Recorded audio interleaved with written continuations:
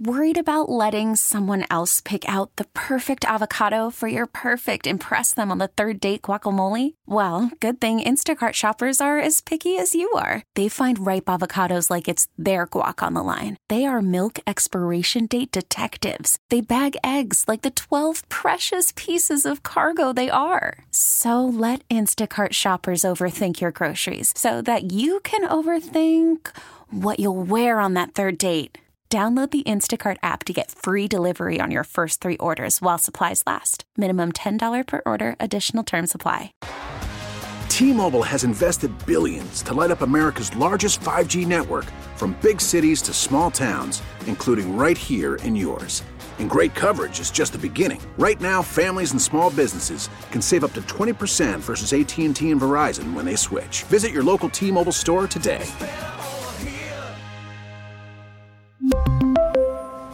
Plan savings with 3 lines of T-Mobile Essentials versus comparable available plans. Plan features and taxes and fees may vary. Next time somebody says, St. Louis, what's St. Louis got? Well, it seemed appropriate as I was roaming St. Louis this week to stop into a soccer pub. Today is the start of the World Cup, just a little over an hour and a half from now. It only comes around every 4 years, and St. Louis loves its soccer. This week, I am at the Amsterdam Tavern on Morgan Ford in the Tower Grove South neighborhood. I am with Billy and Jeff. We're going to talk about the history of this tavern, and of course, the World Cup is upon us, so we'll get to that as well. To begin with, guys, how did the Amsterdam come about originally? Oh, it was a couple of friends and I had an idea to open a bar, and they wanted to open a soccer bar. They both played collegiately, and they'd worked for USA Soccer, and were just real involved in soccer. So this space came available, and we sat down and talked about it, and we opened up a soccer bar. And at the time, that was what, 14, 15 years ago? 2008. Okay, yep. So at that time, I've been following soccer my whole life, since like 1982. So I'm very aware of the U.S. presence in soccer and when fan involvement started. And around that time, it really started picking up. But the 2010 World Cup was huge. So I guess you kind of struck while the iron was hot, in a sense. Yeah, we did. 2010 World Cup was when we looked at each other and knew that we made it. After the first 3 days of the 2010 World Cup, we were like, oh my gosh, this is unbelievable. I mean, we had lines out the door. We just had no idea what to expect, and it was incredible. That was when we knew, okay, this is it. We're going to be around for a long time. And why was it called the Amsterdam Tavern? We were looking around for a name. There was a bar at the time called the Dubliner here. And we liked that name, that kind of European-centric name, and something that would have to do with soccer. And we were just all big fans of Amsterdam, and Holland's got a great team. So we thought, Amsterdam Tavern. At the time, it sounded weird, but now it sounds completely normal. But we just wanted a European feel. Well, Billy, let me ask you, what is your personal connection to soccer? First and foremost, travel. Really, traveling got me into it because it's an international language. That's a good way to put it. International. It really is. So you travel around to different games? I got the travel bug and traveled around Europe. But I think it was in Poland. I was watching the Champions League final, in Poland. Wow. And I see everybody going crazy, and I was like, wow, something to this. It's very infectious. I went to the 2006 World Cup in Germany, and I had just never experienced anything like that. I mean, I had gone to the U.S. World Cup in '94. And that was great, and you could get a taste of what the international flair is in the world of football. But seeing it in Europe was a whole nother level. Hey, Jeff, how about you? What's your personal connection to soccer? Really, mine wasn't a lot until the tavern opened. I mean, I paid attention to it growing up, but you could only all we had was Soccer Night in America on Friday night on PBS. So, you get one German game a week, that as a little kid I would sit and watch and be like, wow, what's this? What's going on here? But then once we opened and I started seeing all these people coming in and, hey, are you guys really going to show soccer at 6 a.m.? Or, I thought, man, these guys are pretty crazy. And then they start showing up at 6 a.m. and 7 and 8 a.m. And I'm like, wow, this is the most dedicated supportive fan group of any group of, because I love all major sports. I watch them all. And I mean, but the fans in soccer are so dedicated.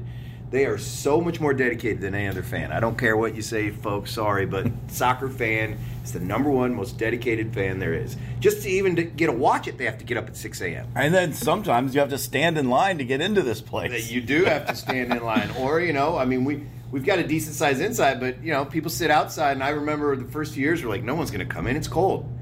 Everybody, they'd come in, there'd be no one inside. And they'd all be outside in the snow watching it on the TVs outside. And you're just like, all right, this is great. What a bunch of great fans. So how do you handle that when you have a game is big? Do you just, let it first come, first serve? Or you do a lottery? Well, it is first come, first serve. Yeah. Usually I'll talk to other owners on taverns up the street, and I'll be like, hey, guys, I know for a fact today we are going to be 1 in, 1 out. If you open up at noon or if you open up at 1 o'clock, I will fill your bar. And they do, and they love it. It's like, it's great. I'll just get a hold of a couple of them and just say, look, guys, if you'll open up, I guarantee you're going to have 250 people in there. Just all you got to do is tell me the word, and they will. Because, once you get in here, no one's leaving. So if you're in line, there's really no way to get in. No one's going to leave. Like the USA game coming up here this next Monday. The game's at 1 o'clock. We'll be 1 in, 1 out at 8 a.m. So they'll be here 5 hours before the match. Absolutely. And that place will be packed at 8 o'clock in the morning. Packed to the gills. There's 2 other matches to watch, so, Right. Now, okay, that's Monday. But then Friday, it is England versus the U.S. I mean, it doesn't get any bigger than that. You have a lot of English fans here in St. Louis, not to mention, of course, the U.S. fans. How are you going to handle that? Close the street down. There you go. Invite 1,500, 2,000 of our best friends. That's basically what we do. We shut the streets down. The city's pretty nice to us. We'll be shutting the streets down twice for this World Cup. We'll shut them down Friday for the USA-England match, and then we'll shut them down again for the final. But yeah, that, and we get together. We have a good partner with Urban Chestnut. They'll come out here, and we just turn Morgan Ford into a soccer viewing area. And it is unbelievable. The atmosphere is unlike anything that you'll ever see. It's just crazy. There's such momentum around soccer in St. Louis right now because of the MLS franchise. Can you talk a little bit about why soccer is so big in St. Louis? Definitely the history is here. The 1950 team. For those who don't know about the history of it, the 1950 World Cup eight members were from the Hill neighborhood. And that's where they practiced. Yeah, they go and defeat England. Yeah. A bunch of guys from here. From St. Louis. Basically, yes. But I think just in general, like St. Louis, obviously the soccer is ingrained in us, but if you do anything in St. Louis well, people will get behind it. This place has just adorned with soccer gear. Where do you get all this stuff? Really, mostly it's customers / friends, because they've become friends, have brought in almost all of this. Wow. I mean, for those who haven't been here, I mean, the walls are covered with jerseys and flags and scarves and pictures in it. It's just it just invites you in. If you're not in the world of soccer, well, you are now when you come in here. Yeah, it really is. We had a pub crawl come through a couple weeks ago, and it was a scavenger hunt. And almost all the teams got bogged down here because there's so much on the walls they couldn't figure out what they were supposed to find. That's General Manager Billy Holly, along with owner Jeff Lyle of the Amsterdam Tavern in the Tower Grove South neighborhood. We'll continue our conversation at 9:20 when I'll ask about rumors that the Amsterdam might be expanding. You can also hear the entire interview at KMOX.com later this morning, as well as on the Odyssey app. The Amsterdam should sound something like this tomorrow when the U.S. plays Wales.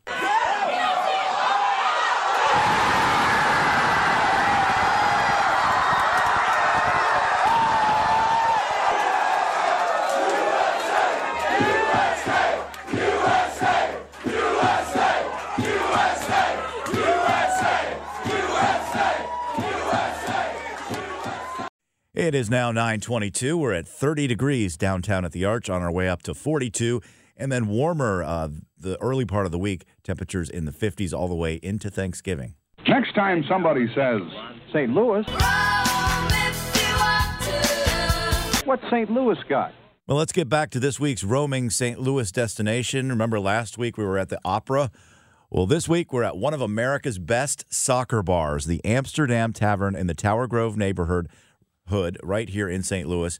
I sat down with owner Jeff Lyle and general manager Billy Holly and got down to business. You know, there's this new soccer stadium in downtown St. Louis. I heard rumors that you guys are looking at maybe expanding. Is that on the table? Yeah. We, they can't build a soccer stadium and not have us down there around it. I was going to say. We're going to have some news here real quick, but yeah, we will be down there by the stadium. We'll have a new place. What we do is mainly European soccer focused. So the MLS for us is a whole new ballgame. Basically what it means is on Saturday and Sunday when the seasons overlap, we'll have soccer matches on from 6 a.m. until midnight. And it's going to be unbelievable. It's just a whole new revenue stream for us.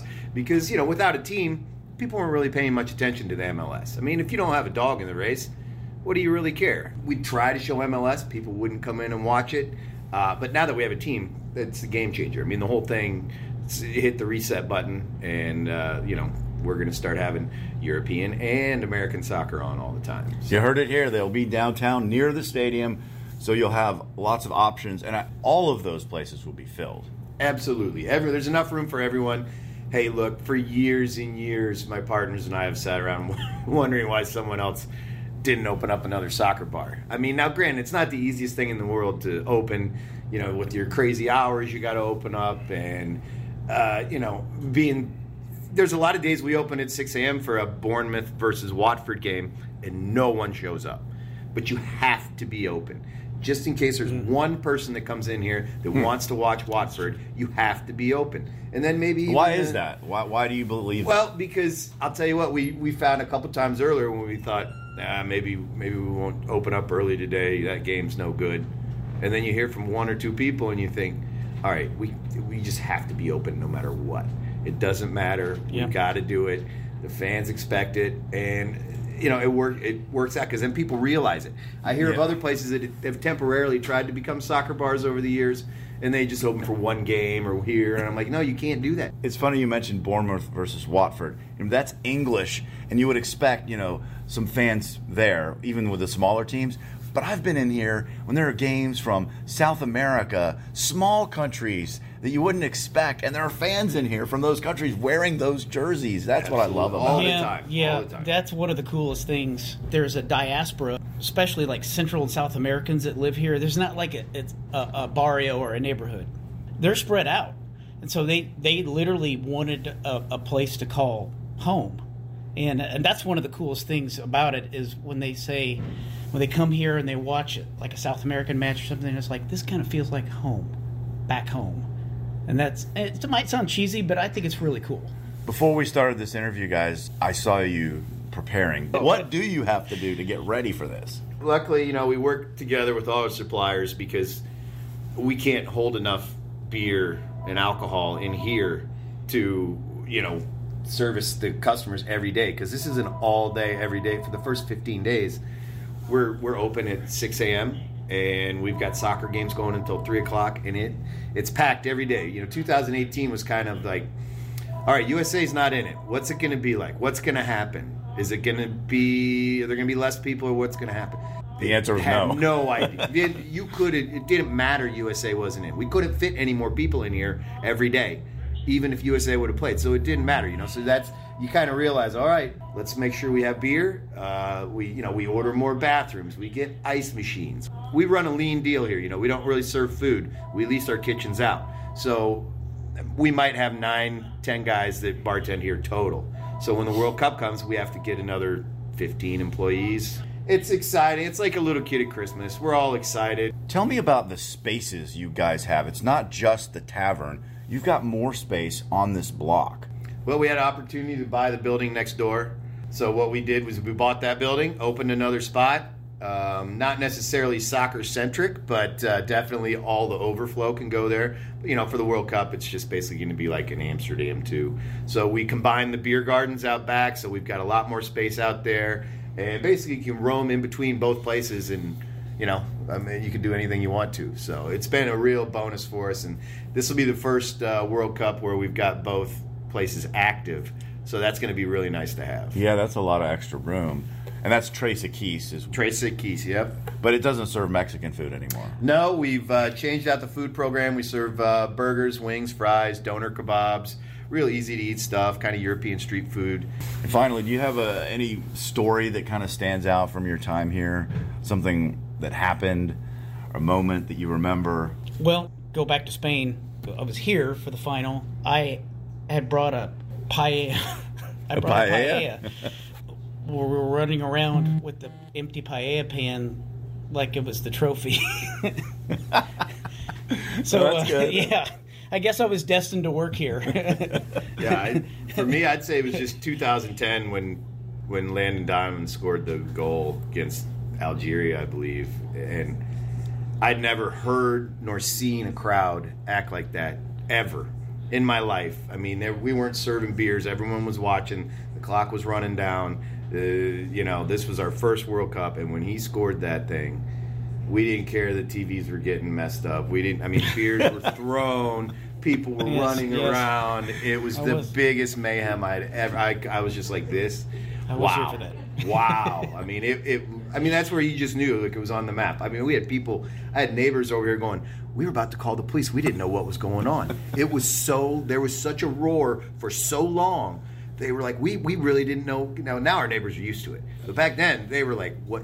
Wait, what's going on here? There's too much noise. Well, 12 years later, I won't be surprised if you hear another roar like that. I hope so. We need a couple of roars. Jeff, Billy, Amsterdam Tavern, thanks so much for your time. All right, we appreciate it. Thank you. Jeff Lyle, Billy Holly. If you missed the first part, you can find it at the Odyssey app or KMOX.com. I'll have some photos there. The U.S. plays Wales in its first World Cup match tomorrow at 1 o'clock.